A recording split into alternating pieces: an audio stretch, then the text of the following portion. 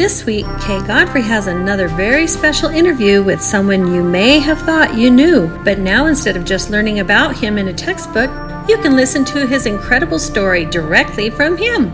Meet the original multitasker, who was a writer, scientist, prolific inventor, statesman, diplomat, printer, publisher, and political philosopher, none other than one of our nation's greatest founding fathers, Benjamin Franklin.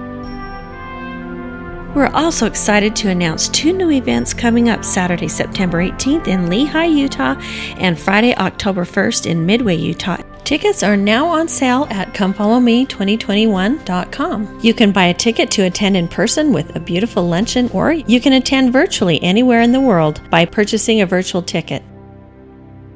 Welcome back. In our last podcast, we had the opportunity to interview President George Washington. We talked with him a little bit about some of the significant experiences of his life that eventually would lead to a foundation for the restoration of the gospel of Jesus Christ. Continuing on that theme, I have the tremendous opportunity today to interview Dr. Benjamin Franklin. Dr. Franklin, thank you for joining us today. It does my heart well to be with you. Thank you. We appreciate that. Let's start at the beginning. Would you mind sharing just a little bit about your youth, your parents perhaps, and some of the things that come to mind relative to your adolescence? Well, let's talk about my father, Okay. Josiah Franklin, England. He was having trouble with the way he worshiped. He thought man should be free to worship as he pleases. So he, like many other who came to this great nation, came over to worship. His first wife gave him 7 children. The last 2 actually passed away. The 7th one, his wife died during that birth. Now he married my mother, who then gave him 10 more children. My goodness. Yes. I was the youngest son. Now my father was a candle and a soap maker. Really? And with that in mind, you may think, well, everybody needs candles, everybody needs soap. Right. However, the only people that would purchase are the wealthy. I see. Everyone else, like my family and most of everyone else, had to make their own. So there wasn't a lot of money, but we did well. My father taught we loved one another. He gave us a foundation of the gospel. I remember our meals together. Oh, they were important when we had dinner. We spoke only of those things that are positive. We spoke about happenings within the family. That was probably what set me and gave me the foundation for everything that I would do the rest of my life. Isn't it true that your parents wanted you to become a minister? Tell us a little bit about that. Oh my. I, as a young boy, wanted to be a seaman. Oh, I did. I really wanted to be a seaman. However, one of my older half-brothers, and the relationships that I had with my half-brother and sister was more like a aunt and uncle. They were great. They were wonderful. But back to the minister. I wanted to be a seaman. My parents refused. In fact, they wanted to be a minister, wanted me to become a minister. So the first school I went to was a school to become a minister. Huh. Now, it took a few years to do that, but fortunately, my parents couldn't afford it. I believe it was an answer to a young boy's prayer. But we went to another school. So that stopped the ministry. I see. Okay. Well, I understand as a young person, you are quite the athlete. In particular, with this year of the Olympics and swimming, I understand swimming was second nature to you. Oh yes. Oh yes. You look at me now and you say, "Hey, you would sink." But there was a day when I was very fit. In fact, close to my home there was a pond, and my mates and I, from early spring to late fall, would swim practically every day. I became so good that as I traveled, people would ask me for lessons. I recall one time floating on the River Thames, and the people were asking me about swimming, so I dove in. And I swam 3.5 miles in the Thames, showing them all kinds of tricks. Some under, some above. People were amazed. Wow. Now, swimming wasn't like it is today. People didn't do it as recreational. But I thought of opening a swim house and teaching people how to swim.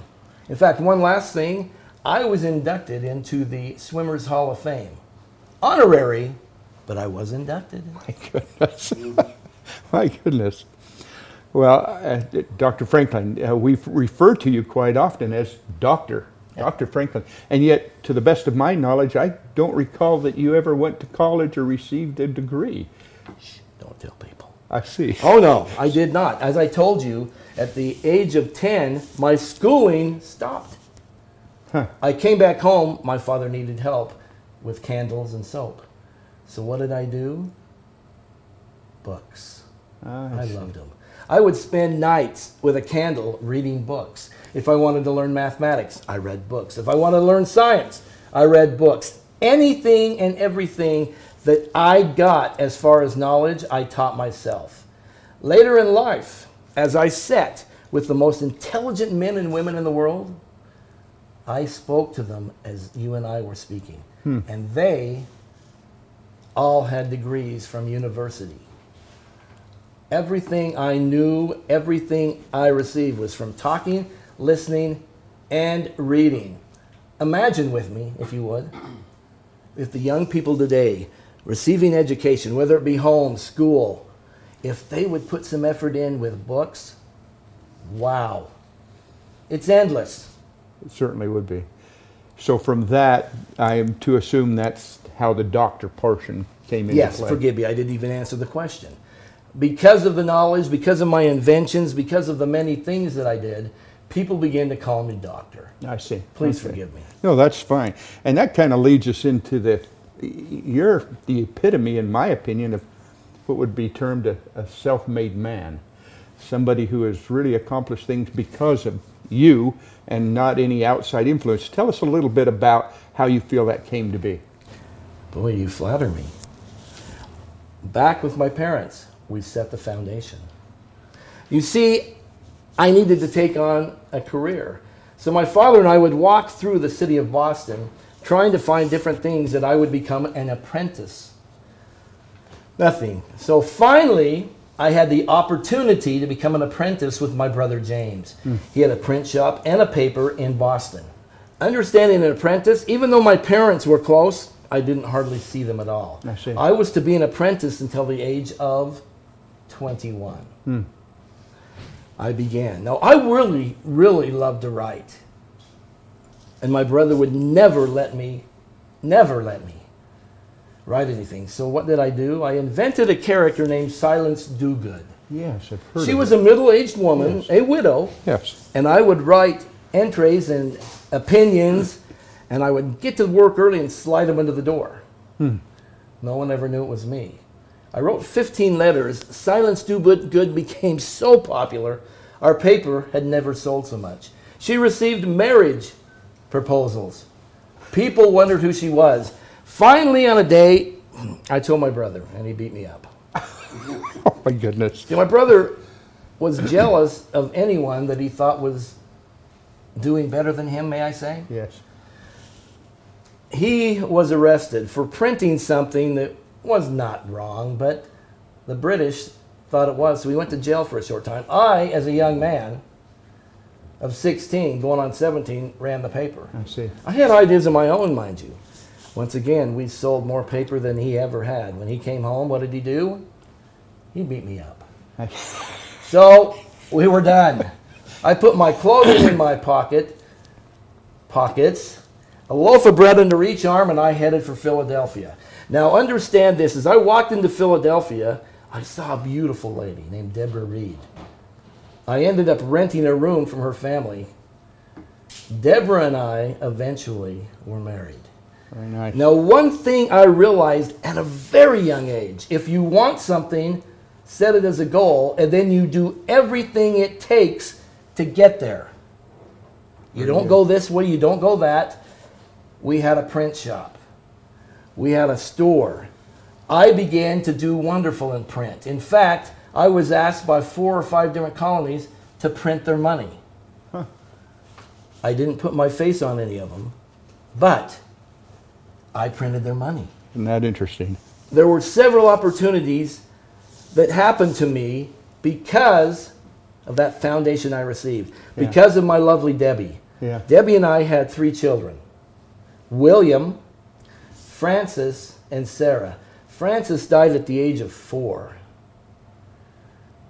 That was a very hard time for me in my sweet life. But I believe that answers what I did to become self-made. Well, you've alluded a couple of times to the term invented this and that. As far as I know, you're one of the most prolific inventors in history. And yet I'm not aware of any patent that you took out on anything that you invented. Tell us a little bit about this invention and property ownership kind of stuff. Understand this. At that period of time, nothing changed. We rode horses. Every Monday, the women would take the big pot, light the fire, and do the laundry.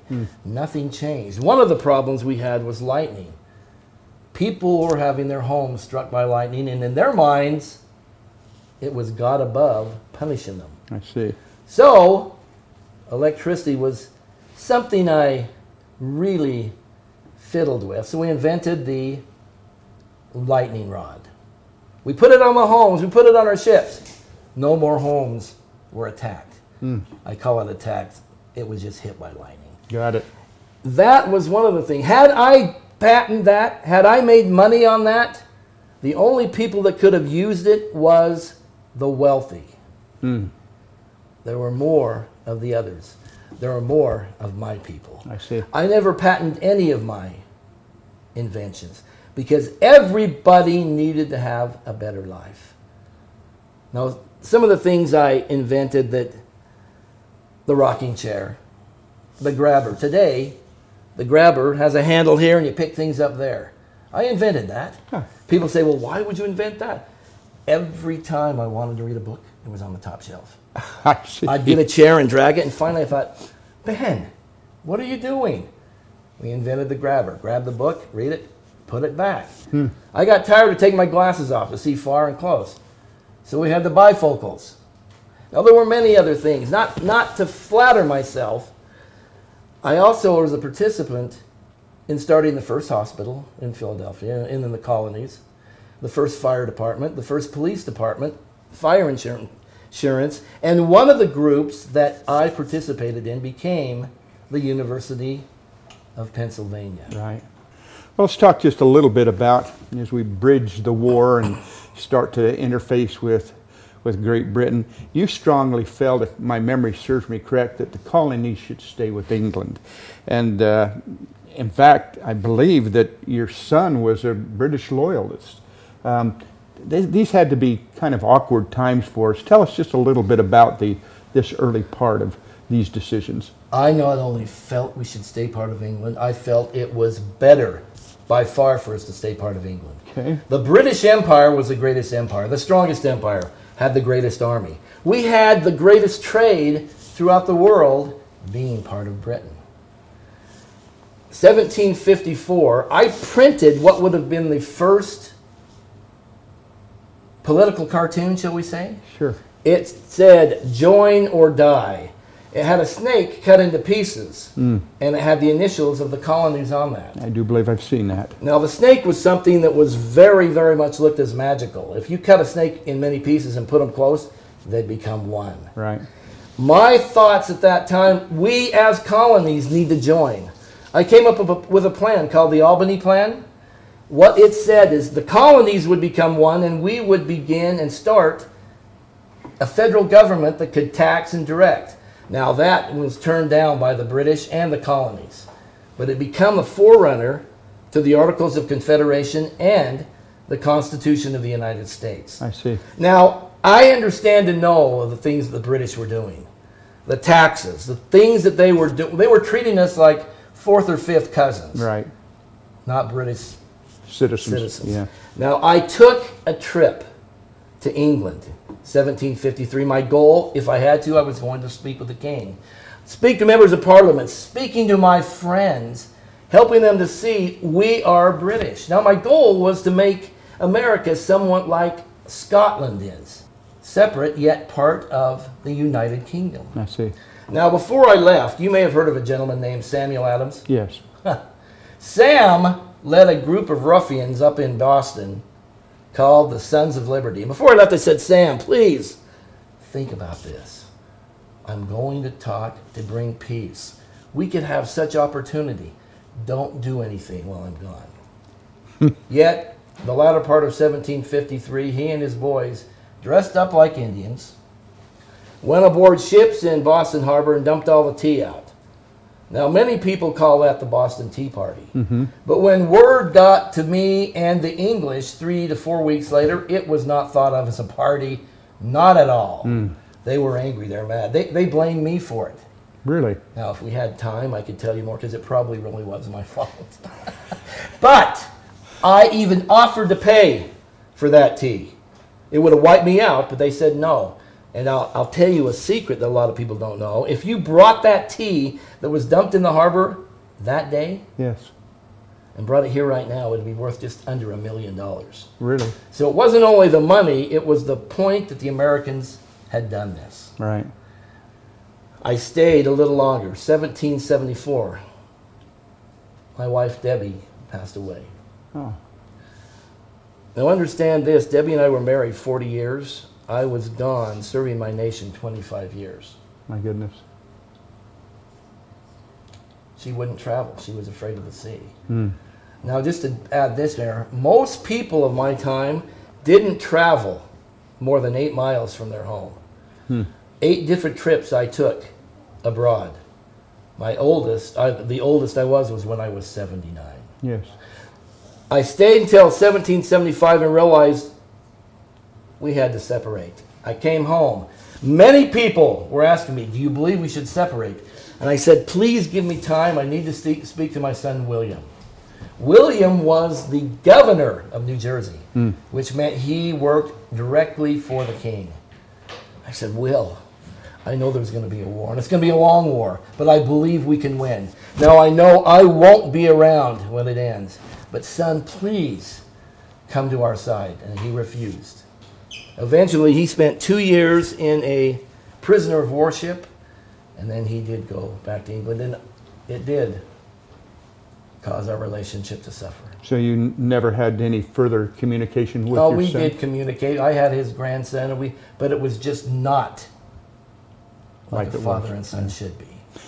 And yet, all this having been said, you are one of the authors of the Declaration of Independence.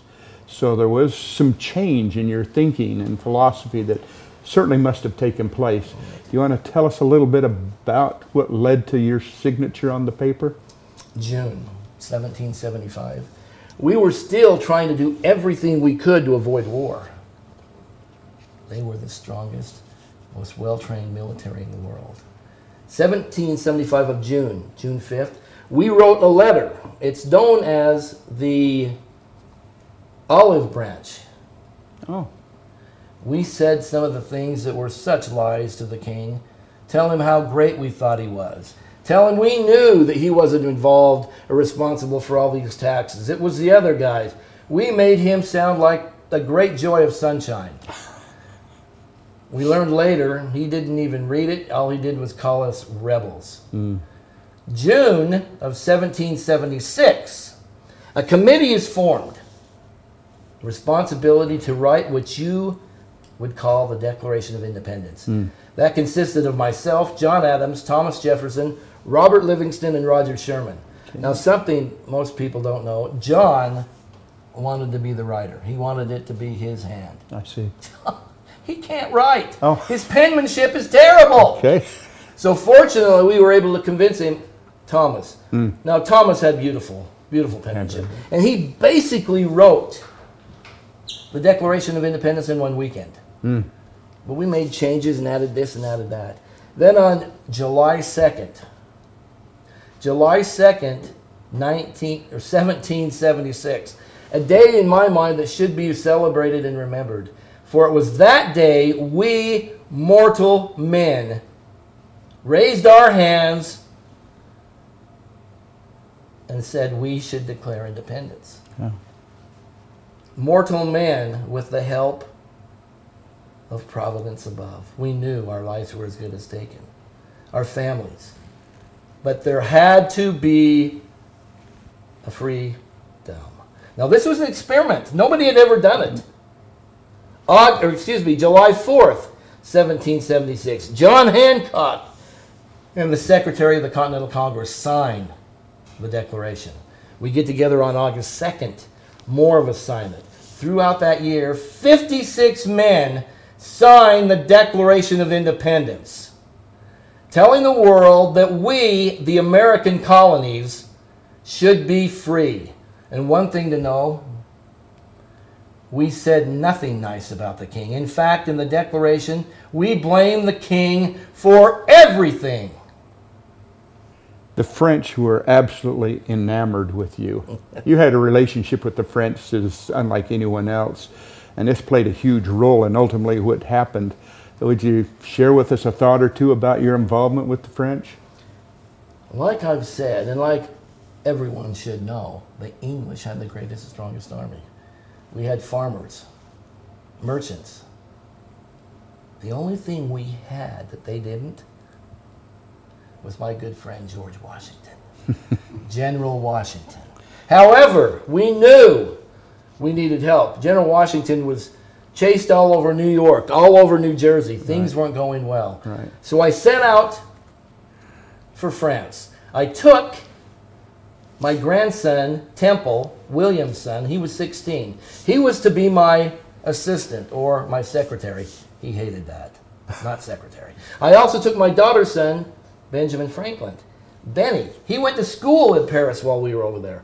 When we landed in France on the border, every community, village, city we came across as we traveled to Paris, every one of them had a banquet.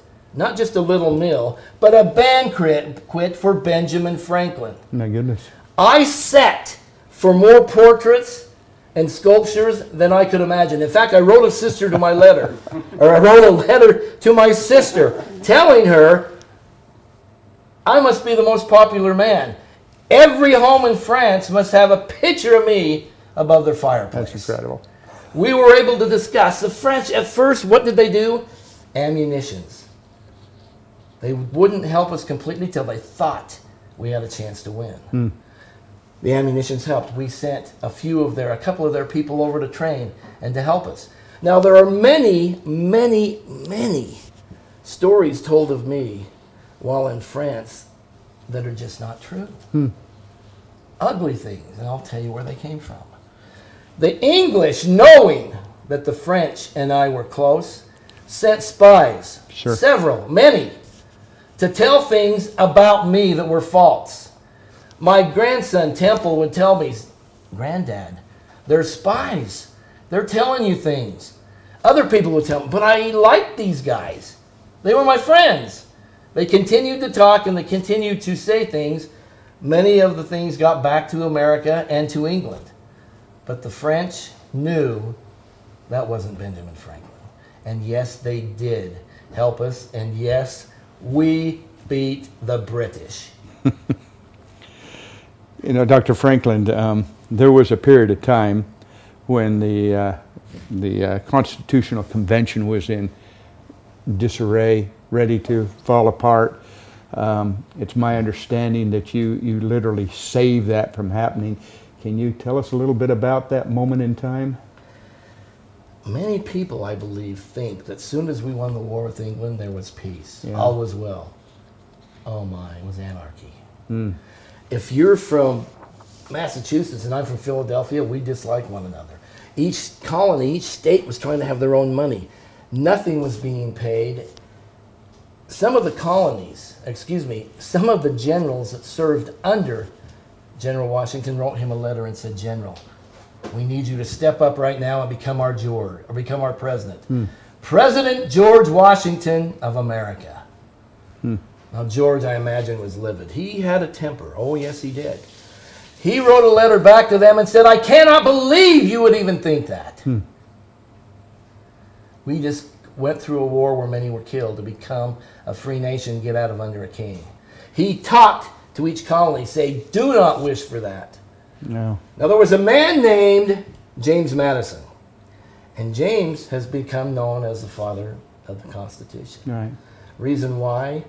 He knew we needed to get back together. He got all representatives from the colonies, from the states. He knew they wouldn't come unless one person was there, and that was George Washington. Now, as we got together in May of 1787, understand the weather was very hot, and understand we dressed like this. Yes. The windows was the air that we got were closed and boarded shut. Doors had guards. We wanted no one hearing what we were talking about. Certainly. Now the fighting began, and it was not pretty. No one could see from the end of their nose. Everyone wanted it their way. Now, I'll tell you this that's completely different than what you've seen right now, but I didn't speak much. I didn't at all. I felt I bumbled the words, so I really listened.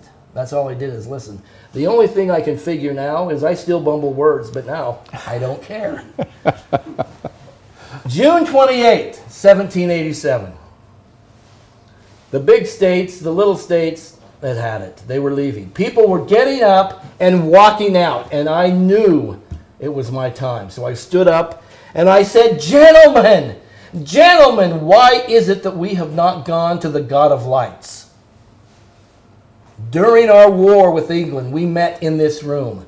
This very room. I know I am an old man. But if God knows that a sparrow can fall from a tree limb, He knows we are trying to build an empire. And I sat down. Did we start praying? No. Things were different how they handled prayer. But I can tell you this, the hearts and minds were softened. We began to compromise, to give and take. To make the small states happy, we came up with the Senate. No matter how big, no matter how small, you get 2. Large states, we have the House of Representatives, according to your population. September 17th, 1787, we signed the Constitution of the United States, the greatest document ever written. Now, when the gentlemen were leaving, I said, don't go back and tell your people what it doesn't have. Tell them what it does have. Now, we know it wasn't perfect. 1791, the Bill of Rights was added. Still, it wasn't perfect. We go to the Civil War, where for the first time, our black brothers and citizens of this nation were freed. And we know from then things weren't still pretty, and we're still working on it today to include and to understand that all American citizens are God's children and they are created equal. Very good. There would be those that have said in the past, Dr. Benjamin, that you weren't Christian. This seems like a very inappropriate question for me to even be asking you, but can you share with us your views of Christianity and of God? I will tell you this, sir. There may have been times in my life that I said things that just simply weren't true. The natural man and I, there were times when we be mates. But I want you to know this. God above and His Son were very important to me. I began attending the Presbyterian Church. However, I found all they taught was trying to make better Presbyterians. Not better citizens, not better human beings. And they bored me. They bored me to death. So I began to make Sunday my day of study. I read books every day, but this was the day which I focused on God. I wrote my own hymnal. I wrote my own prayer book. Every night, every morning, I started with prayer to God above. Now, I also wrote a book of virtues. If you can believe this, and it embarrasses me to tell you this, there was a time I actually believed I could become perfect. the natural man. I would do things to become perfect, and then I realized finally that when I was working on one thing, I was doing terrible on the others. So I came up with a book of virtues, and that was a book that helped me with my anger. It was a book I felt other people could use. I wanted to give it to John Adams and Thomas Jefferson. These men were stiff. They didn't attract people as friends. I tell you this. We know the truth was not on the earth at that time. There was no one that could say, "Thus saith the Lord." There was no authority. But we knew what we were doing to prepare so one day that could happen. I like hearing that. You and your good friend, President George Washington, were similar in those thoughts. You have probably been one of the most quoted individuals in American history. Do you have a quote or a thought that you would like to share with our audience today? A typical Benjamin Franklin kind of thing? No, I'll tell you about a couple. Two are probably my most popular that I've actually wanted to change. No. One of them, early to bed, early to rise, makes a man healthy, wealthy, and wise. Okay. I've met many men who have great sleep habits and they are not wealthy or wise. I see. So we may have to change that one. There's another one. A penny saved is a penny earned. Earning money today is not encouraged, nor we're even talking people out of working. So that one, although it be just as important, I have others. That which starts in anger usually ends up in shame. A twist of the ankle, you shall recover. A twist of the tongue, it may not be so. Oh. Now I'm going to share with you one that you may never have heard of, and that is, don't spend it on the whistle. Explain. When I was a young boy, I was taught by my father to save my pennies. And I would have a goal of something that I was going to purchase. Now, I believe debt was one of the worst evils that man could experience. One of my sayings also was, I'd rather go to bed hungry and miss supper than have debt. But when I was a lad, there was a young man, one of my mates, who had a silver whistle. I thought it was the most beautiful thing. It blew beautiful. It was silver. It was loud.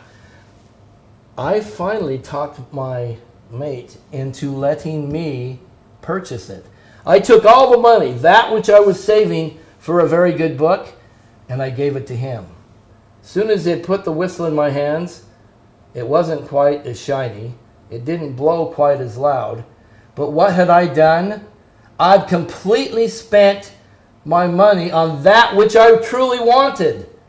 So I say, don't spend it on the whistle. Understand. So those are words to live by. I think so. That's great. Let's conclude with this question, Dr. Franklin. What would you suggest that we as Americans today ought to be doing to ensure our freedoms and liberty in the future? Because there are those that would say all of this seems to be in jeopardy at this point in time. I would tell you that I believe that is one of the most important questions that every citizen in this nation should be asking themselves. That is, what are you doing to maintain the freedoms and liberty that we have here in the United States? This nation came about with much sacrifice. And that sacrifice was not only expected by those who fought the Revolutionary War. That sacrifice comes upon every individual who lives in this nation. Our Father above did not make this nation free to bring about the restoration of the gospel, to bring about the many things that he did, only to have us let it disappear. Imagine with me, if you will, the freedoms that you and I give up, our grandchildren or never even know they existed. Now I tell you this, so history shows us a society that has freedom and liberty and they lose it, never get it back again.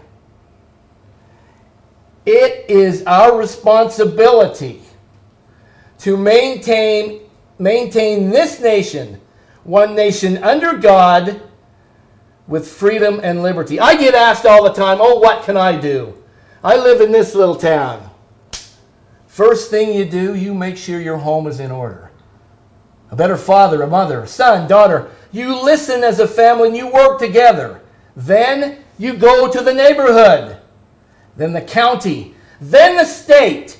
Can you imagine within every state if they simply followed a rule given to us when we were told to love one another, respect one another?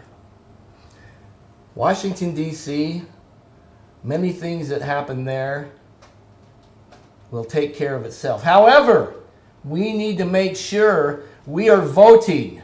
We are making sure that those gentlemen and women are doing the job they were elected to do. If not, re-elect someone else.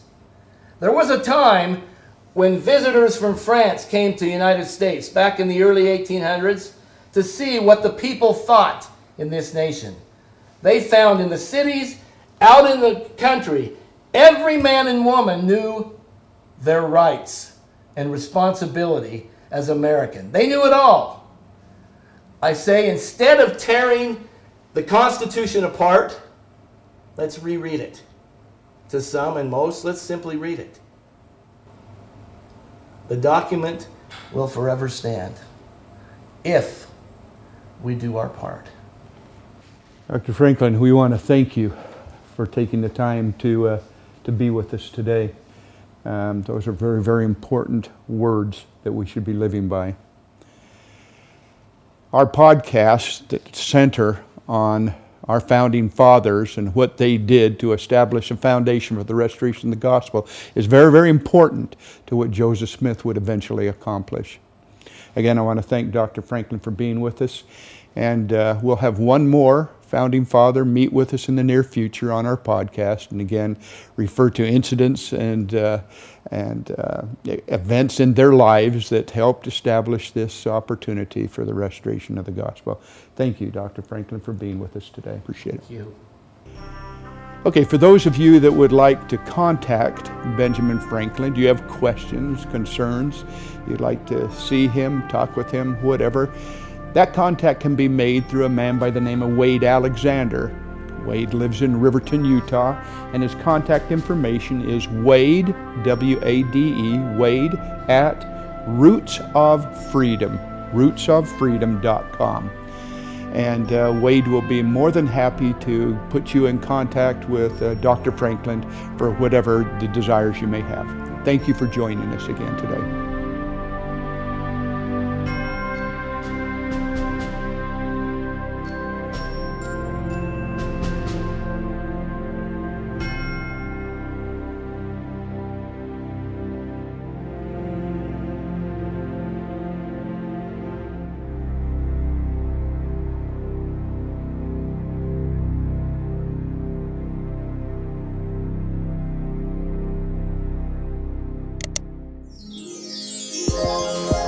Subscribe now.